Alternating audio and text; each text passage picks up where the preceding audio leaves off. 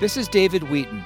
The following is a TCW short take, a bite-sized highlight from the Christian Worldview radio program.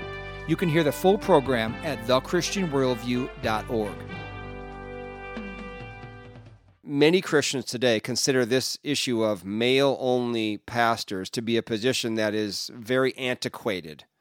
We're way beyond that now. Let's move on to more important issues. Rick Warren at the Southern Baptist Convention last year stood on the floor in his sort of famous speech, as it's known.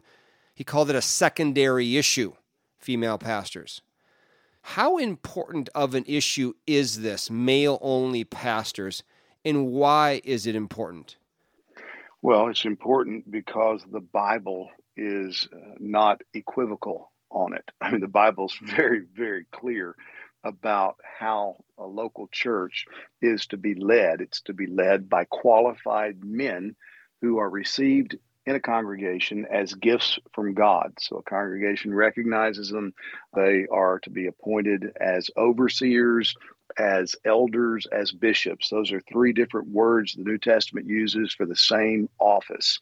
And the Apostle Paul is crystal clear. I mean, this is evident in other places, but the tour de force argument is found in 1 Timothy chapter 2, when he specifically says in verse 12 that he does not permit a woman to teach or exercise authority over a man. Rather, she is to remain quiet.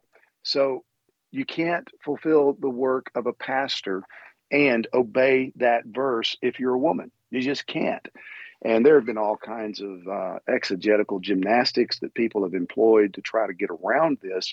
But until you take this verse out of the Bible, you can't have women pastors in local churches. So the question is a small part of a much larger, more important question, and that is, are we going to take God at his word and believe whatever it says and do and follow wherever it leads, regardless of cost or consequences?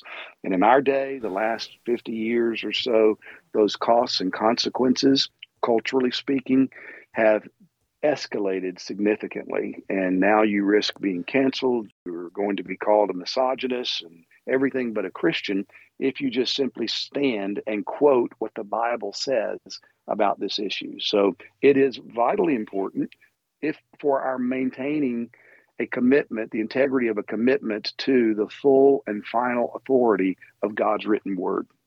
This has been a short take from the Christian Worldview radio program. To hear the full program and connect with this nonprofit radio ministry, go to thechristianworldview.org. I'm David Wheaton.